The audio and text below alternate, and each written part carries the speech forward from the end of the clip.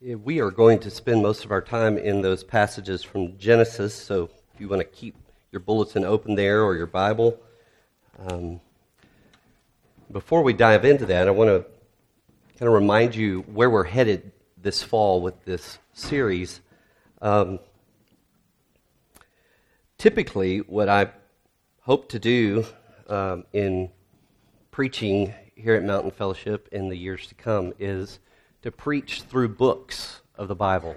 So after Advent and Christmas season at the beginning of next year, I'll preach through a book. I'm not sure which one yet. Stay tuned. But that'll be the typical thing that I do. But I asked the session if I could, this fall, kind of lay some groundwork for all of our future years and look at an overview of the whole Bible, so that when we do dive into a particular book or a particular passage, we can think together about where does this fit in the overall story of the whole Bible. So this series is a little more thematic rather than just working through a book, although we're working through the entire book. So it's a little different. So if you'll bear with me on that. And before I pray and jump into the sermon, I want to remind you of something that we did last week, just as I want to try to get this into your head a little bit. This is the entire Bible in a very brief little bit. And I'll have a copy of this on our website for you if you want to get it. Look, let's just say that this book is the first page and the last page of the entire story of the entire Bible. And we looked at this last week, so I'm going to be quick. The first two chapters of the Bible is about creation. God creates heaven and earth. There's day, there's night. The seventh day is holy. There's God and people together. And He's created us to be a kingdom of priests. And we're going to talk a little bit about that in a few minutes. But the last two chapters of the Bible, which we heard a little bit from this morning, are about a new creation. There will be a new heaven and earth. There will be no darkness. Not just the seventh day, but all days. Everything will be holy. God and people will dwell together, and we will be a kingdom of priests. So the first two chapters of the Bible, there's something better than Eden coming. And the last two chapters of the Bible describe that. The third chapter of the Bible tells us, that we'll look at next week, tells us there's a problem, there's a conflict in the story, and the fall of humankind. In chapter 3, we learn that Satan deceives, sin deforms, and suffering and death destroy. And from Genesis 3 onward, we learn about the spread of all of these things, all of the destruction that comes from sin. But the third to the last chapter of the Bible, Revelation 20, God tells us that all of those things will be judged. He is a just God. He will make all things right. And so Satan is doomed in this chapter. Sin is damned, and suffering and death will be destroyed. Then He ushers in the new creation. All of this, going from creation to new creation and from the fall to final judgment, all of this, the Bible tells us, everything in between these chapters tells us the story of Jesus. It's through Christ that all things are made right and all things are made new. Through His incarnation, His crucifixion, His resurrection, His ascension. So that's the story of the Bible in a nutshell. Let me pray, and we'll jump into the very first part. Father, thank You for Your word. Thank You for not being silent. Thank You for wanting us to know You. And so You have communicated to us through this story. And I pray that even now, as we dive into just a little piece of it, that Your Holy Spirit would come and illuminate our hearts and minds so that we can see who You are and so that we will trust who you are because of what we've heard today. We ask in Jesus' name. Amen. Well, as we start, I want to make a confession to you as your pastor, and some of you have heard this. Forgive me if you were in my Sunday school class last semester. But my confession is that I was a teenage Elvis impersonator. Yeah, I hope I still have a job after this. It all started in fourth grade, the year 1977, the year that Elvis allegedly died. You don't believe. So my dad was a huge Elvis fan, so I grew up listening to that music. My friend Tommy and I joined our fourth grade class talent show. I sang Hound Dog while he ran around on all fours around my feet, barking like a hound dog. That's where it all began. In fifth grade, I went to a new school, and I wanted to be in the all-school talent show. I wanted to go big or go home, and so my mom, who's not a seamstress, she decided to make me the classic Elvis white jumpsuit. And so there I am in that suit. That still hangs in my closet. All of my children have worn it at some point in their lives. So I did that talent show at school. There were fifth and sixth grade girls and their moms clamoring for my attention. After that, it was amazing. One woman cried. I promise you, she cried and yelled out Elvis's name during my performance. So in seventh grade, I went to a new school, Charlotte Christian School in Charlotte, North Carolina, and my older brother was already there. And so when I got there, I was just known as Jeff's little brother. You know, nobody likes that. And so somehow, probably I did this, somehow the word got out that I did this Elvis thing.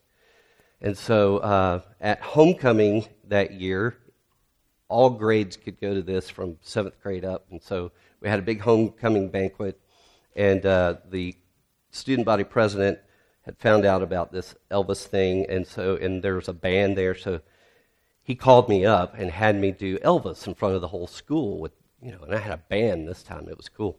And as I sang Love Me Tender, I promise you, this is true, Leslie, one of the cheerleaders who was like most gorgeous girl in the school kind of thing, I think she was a model already. She came from the back of the room. She floated toward me. In front of everybody, she came up and she planted a big kiss on my cheek. Huh? Every guy in the place was jealous. Huh? So anyway, from that moment on, I became known as Little Elvis and not Jeff's little brother. Mission accomplished. So I tell you that story because, first of all, it's weird and twisted. And we'll talk more about that next week when we talk about sin. But there's something that later, as I've reflected on that, there's something I was trying to gain through this Elvis impersonation thing. And what I've figured out over the years is that there's something inside all of us that I wanted, that I thought this talent would get me. Two things. First, I wanted to be someone special, and then I wanted to do something special.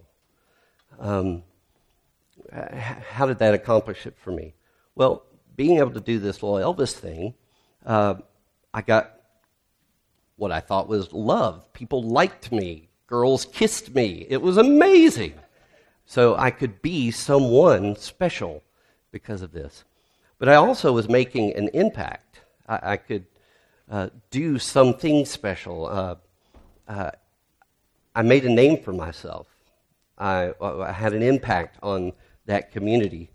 And I tell you that because bottom line is I wanted to be a king. I wanted to be the king. And I wanted to be king over my kingdom, my little community, my people.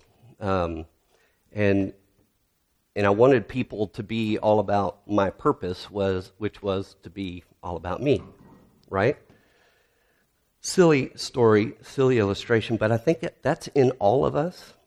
You can think later this afternoon, if you would, about what your Elvis stories are. What are the ways that you have foolishly pursued your kingdom over the years? How have you sought to be someone special and to do something special? Maybe a more adult way of saying this, how have you sought for intimacy in your life? How have you sought to have an impact in your life?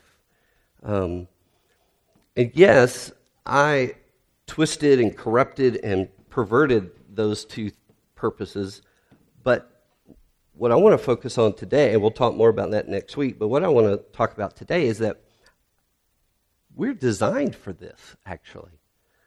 We were designed to be someone special and to do something special. We were designed for community. We were designed for a mission. We were designed to be a people with a purpose. And that's what this part of the story helps us to understand. Let's keep going. Here we are, all right? That's about the best I can do with the artwork. Stick figures. When God created Adam and Eve, He created them for three relationships. He created them for a relationship with God. He created them for a relationship with one another, with people. And He created them for a relationship with all that He has made, with His creation. And so you'll notice these arrows point outward because we were designed to use ourselves to love and serve God, to love and serve people, and to love and serve all that God has made. We were made to be someone special in community with God and each other, but we were also made to do something special together with the resources God has given us in the place He's put us. We are created to be God's community doing God's mission, which is to magnify and multiply the goodness, greatness, glory, and grace of God throughout all creation, throughout all eternity. That's what it means. That's what how the Bible describes what it means to live in the kingdom of God. It's what I like to call a you first life, where you look at God and you look at other people and you look at all that God has made and you say, you first. That's how we were designed to live. I told the men at Men's Bible Study last night that I came across an article this past week on the Business Insider website. Harvard has done a study that followed 800 people over the course of multiple decades, beginning in the early 1900s. And they found 6 things that make people live what they think are longer, healthier, happier lives. And you would think that if what I'm saying is true, that we were made to live as a community on a mission, or as a people with a purpose, as people who are being someone special and doing something special.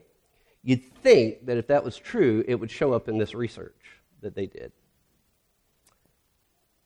It did. Or I wouldn't be talking about it. The 6 things are interesting. The first 2 have to do with, keeping yourself healthy and getting educated. That's great. But the other 4 are all about relationship and purpose. Relationship and purpose, community and mission. Here's the other 4. If you want to have a long-lasting, happy life, start with a happy childhood. And you're thinking, wait a minute, that's not fair because I don't have any control over that part. True, and they acknowledged that. And they said, of course, you can't choose your family, but research found that the negative impact of an unhappy childhood can be reversed by surrounding yourself later in life with people who love you and support you. So if there's a second chance. But the point of this piece of it was that bad things can shape you, but good relationships with good people can shape you even more. It's relational.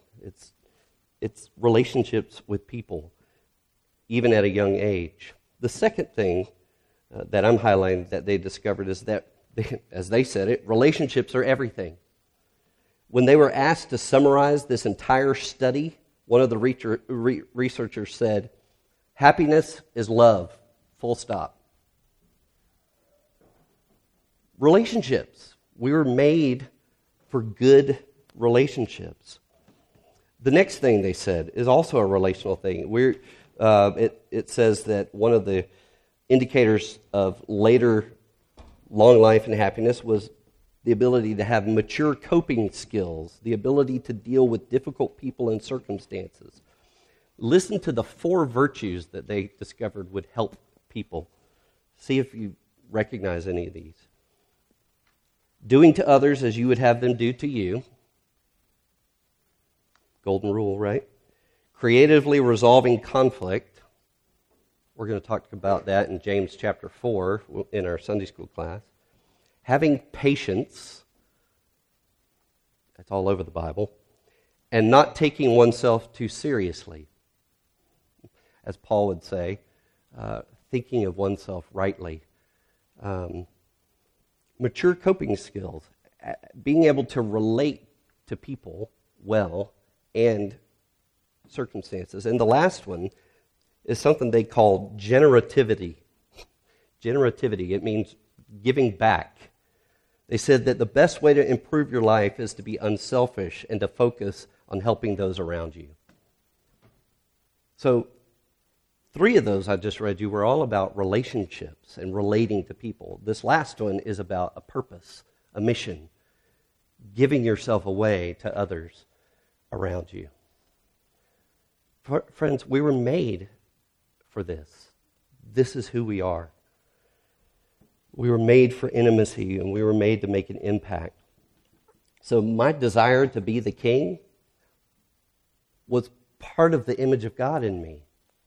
I was pursuing it in a wrong way, and we'll talk about that next week. But let's look a little more at the story of our creation to find out why those desires are good. And then next week we'll look at why they tend to go bad. One of the ways we're going to go through the entire Bible together this fall is to take the theme of the kingdom of God and trace it all the way through the entire story. And I'm basing this on an excellent little book called God's Big Picture.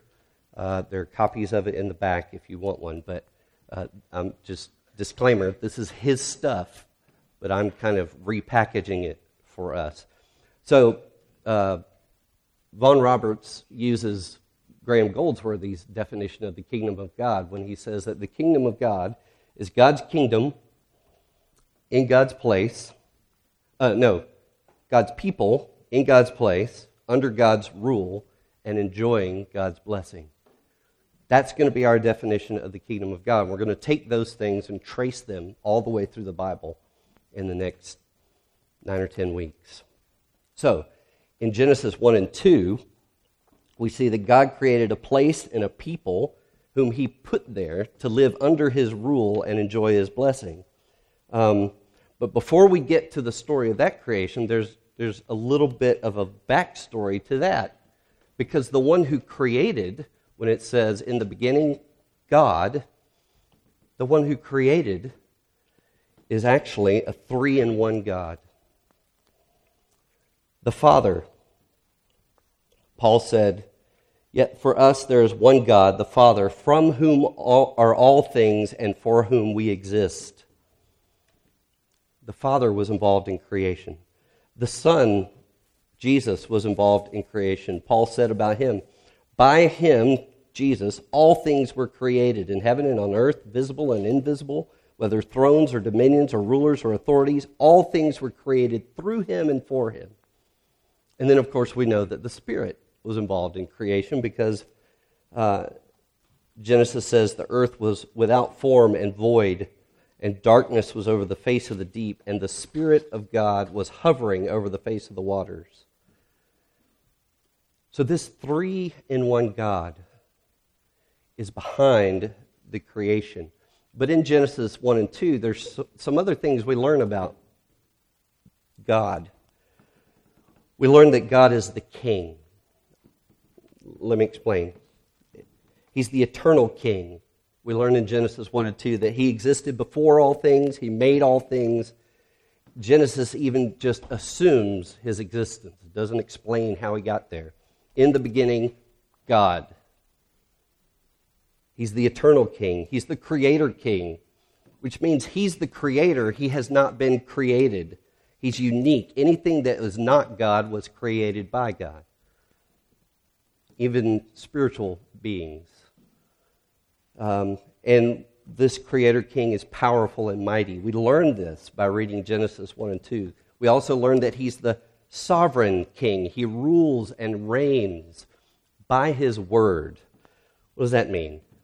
He rules and reigns by his word of creation. He says, "Let there be," and there is. That's how he created the world. And so he created it. It's his to rule. But he also rules by the word of his command. He told Adam and Eve, "You shall do these things, and then you shall not do this one thing." It's interesting when you read through Genesis 1 and 2. Look at all the things, the positive things God told them to do. And there's only one negative thing he told them not to do. So he's the sovereign king. He rules and reigns by his word. And he's the good king. Genesis 1 said he blessed them. He gave them a glorious place. He gave them rich resources and relationships. He gave them powerful creativity. He gave them meaningful purpose. He invited them into, they're creatures, but he invited them into relationship with himself. He invited them not only into relationship with himself, but into rulership with himself. We'll talk more about that in a minute. So God is the king in this kingdom. Let's look at this pattern. Who are God's people? In this case, obviously, Adam and Eve. And it says that God made them in his image and likeness. What does that mean? Well, it means all kinds of things. But for our purposes this morning, we're just going to stick to one aspect of this. You've probably heard before that kings in the ancient Near East, if they could not be in every part of their kingdom, if the kingdom was bigger than Signal Mountain, they just couldn't be present in all of the places that were part of their kingdom. So they would create images of themselves, statues, and would have those delivered to all sectors of their kingdom. And the purpose was to say that wherever my image is, so is my presence and my authority. And so to be made in the image and likeness of God, the king, is to be one that represents his presence and his authority. And in this case, as I've said, God is the three-in-one God. God is the original community on a mission. God is the original being who is doing. We are made in the image of one who is a relationship. We are made in the image of one who is a ruler. And so, being made in the image of one who is a relationship, he's a community, and one who does rule, he does things that make an impact, he does things that are amazing, we too are made to relate and rule. We're made to relate in community. God said, "It is not good for man to be alone." He told them to go and multiply and fill the earth with a community of God's people. So we're made to relate. We're also made to rule, to do something special, to have a purpose, a mission. We tend to think of ruling as automatically bad. But no, in this, we were made to be vice regents with God. He said, "Subdue this earth, subdue these animals, take dominion. That's ruling language. He said in Genesis chapter 2, verse 15, he said, he put them in the garden and he told them, work it and keep it. And real quickly, those are very key words in the Old Testament. Work it and keep it. Those Hebrew words are again repeated. You can go read Numbers 3 later. They're repeated in the instructions on what the priests are to do in the temple. God told the priests to work or minister or serve in the temple. God told the priests to keep or to guard the temple and all that's in it. And so this priestly language God is using for Adam and Eve in the garden, because the garden, friends, is the first temple. The garden is the first temple. We were created to be a kingdom of priests. In Exodus, and this is all through the story of the Bible. In Exodus 19, he says to Israel, "You shall be to me a kingdom and priests." In 1 Peter, Peter calls us, God's people, a royal priesthood. And at the very end of the story, in Revelation 5, there are people surrounding Jesus the Lamb on his throne, and they are singing to him, "You were slain, and by your blood you ransomed people for God, and you have made them a kingdom and priests to our God, and they shall reign on the earth." So we were created to be a kingdom of priests. We're going to be a kingdom of priests. That's where we're headed. And so God's people were made to magnify and multiply the greatness and glory and goodness and grace of God by relating and ruling with him in the place he's put them. What about God's place?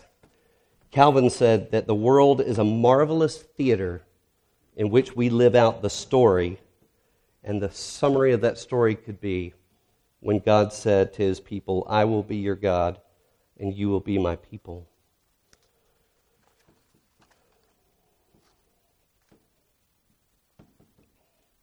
The place that God made for us to live and to dwell with him together. And we will do that, as we saw, in a new heaven and new earth as well. God is very concerned about place. It's important to him. We learn in Genesis 1 and 2 that creation is good, that matter matters. Zach Eswine said this. He said, "To follow Jesus is a physical thing. As Jesus did, I must come from a place, inhabit a place, work in a place, love in it, carry a cross in it, die in it, and rise from it." Creation is good. The place where God has put you matters. But what does it mean that we're under God's rule? God's people in God's place under God's rule. As I said earlier, we're under the rule of his word. We relate and rule with God in dependence upon our relating and ruling God. His word created a place for us to fellowship with him and with each other in community, and his word commands a purpose for us to follow him on his mission. So God's word, this book that we study together, this book tells us how to be with God, a community on God's mission. We're dependent upon God to inform us about our community on mission and to involve us in it. And so, friends, I just want to stop right here and say, yes, you expect preachers to tell you the Bible is important because my livelihood depends on people who want to hear the Bible taught. No. All of our livelihood depends on the Word of God. You cannot know what you were made for unless you get in this story, unless you get in this book. So I plead with you, if you're one that struggles, and I know some people struggle with reading stuff, you come to me, I'll help figure out a way that you can get into the Bible, even if you can't read. We have wonderful technology these days. I plead with you as God's people, if we want to be informed about what it means to live in God's story, and we want God to involve us in His story, we have to live under the rule of His Word. This is how He rules us, is by His Word. And finally, what does it mean to live under God's blessing, enjoy God's blessing? Well, as Genesis 2, the rest of it shows us, the blessing is perfect relationships with God, perfect relationships with people, perfect relationship with all creation. This is the you first life. This is what we are made for. It's a blessing to live the way you were made to live. It's freedom to live the way you were made to live. Freedom is not getting to live the way you want to live. Freedom is really living the way you were made to live. And it's a joy to live the way you're made to live. But it's rest to live the way you were made to live. When he took rest on the seventh day, notice that Moses in that description does not say what he says about all the other days. And there was evening and there was morning, the seventh day. He doesn't say that. Because the intention of the seventh day of rest is that's forever. This is what it means to live in community with God and God's people on God's mission. That's rest. Rest is what we're made for. And rest comes from living perfectly as God's people in God's place, under God's rule, and enjoying God's blessing. Next week, we're going to learn that the kingdom perished. That's the bad news. But the whole of God's story is good news. The true story begins with a temple and a kingdom of priests. And it ends with a temple and a kingdom of priests. But we know, and we'll see next week, that the priests betrayed the king and they let evil into the temple. But we know from the rest of the story, from the gospel, and what this table tells us, that Jesus, the true king and priest, became the Lamb of God who takes away our sin. And he is the king who disarms and defeats, crushes the head of the serpent. The true story begins with a tree of life and ends with a tree of life. But Adam and Eve, as we know, they fed from the wrong tree. They ate the wrong fruit. I think it's fascinating that appetite is so wrapped up in God's story, because it's certainly wrapped up in mine. But this table reminds us that Jesus hung on a tree so that ultimately we could feed on him and find life. And so I invite you, friend, if you want to know what it means to rest in living as you were made to live, come to Jesus, the one who said, all those who are weary and heavy burdened, heavy laden, come to me and find rest for your souls. Let's pray. Father, thank you. Thank you for the story. Thank you for inviting us into it, even as people who have inherited Adam and Eve's rebellion against it. Thank you for this table that preaches to us the good news that even though our first parents fed from the wrong tree, you hung yourself on a tree to forgive our feeding at the wrong places so that we could ultimately find our satisfaction in you. Thank you, God. Thank you. And so we ask that by your Spirit you would help us bring our craving to the cross.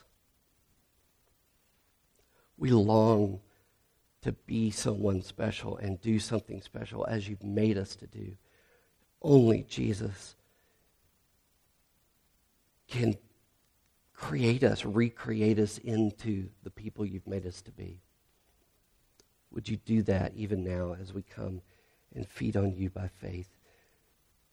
And we set apart this bread and this cup from their normal daily use, and we ask that you would give them to us as signs and seals of your promise that if we would trust you, you would transform us. In Christ's name we pray. Amen.